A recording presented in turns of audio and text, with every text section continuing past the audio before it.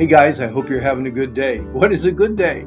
A good day is one that starts and ends spending time with our wonderful Lord. I want you to read Ephesians chapter 1, look at verses 20 through 23.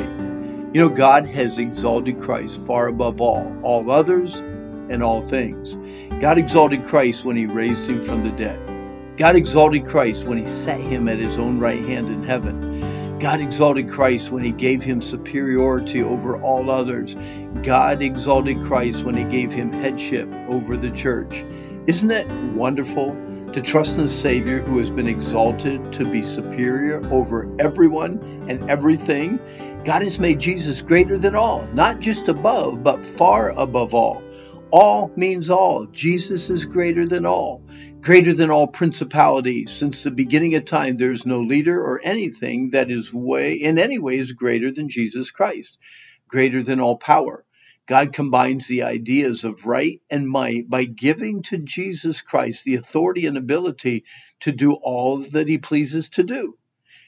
Greater than all might, unlimited power and infinite strength to accomplish any task. Greater than all dominion. There are no governments, angelic or demonic forces, or organized powers greater than our Lord Jesus Christ. Greater than every name that is named. There is no title or name greater than the name Jesus. There's no other name under heaven given among men whereby we must be saved. And greater than every name named in the present and in the future. Every name, not only in this world, but also in that which is to come. Nothing and no one will ever be created greater than our exalted Lord and Savior Jesus Christ. He is eternally and everlastingly greater. So why is it so hard to trust Christ? Nothing can ever be stronger. No one can ever be greater.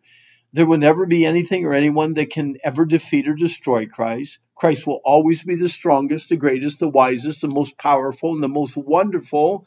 So again, why is it so hard for us to trust Christ and Christ alone? The head of a company is in charge of that company.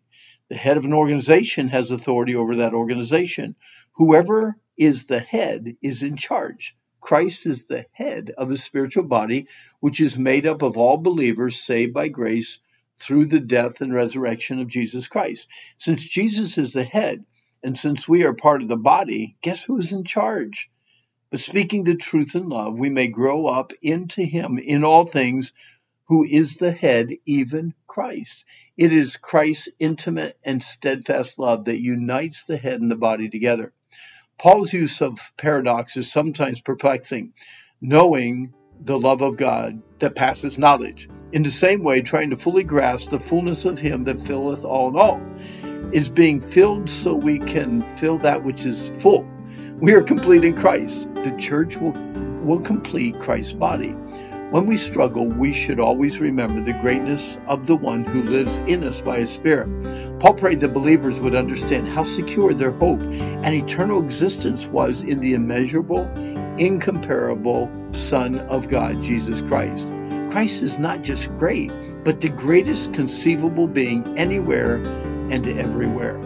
Hey, our time's up, so we got to go. Check out randhumble.com if you want some help with some books and some study on fear or anger or maybe stress, or you want information about the Wilds Christian Camp or the Wilds New England. Just log on, and I hope that you have a good day.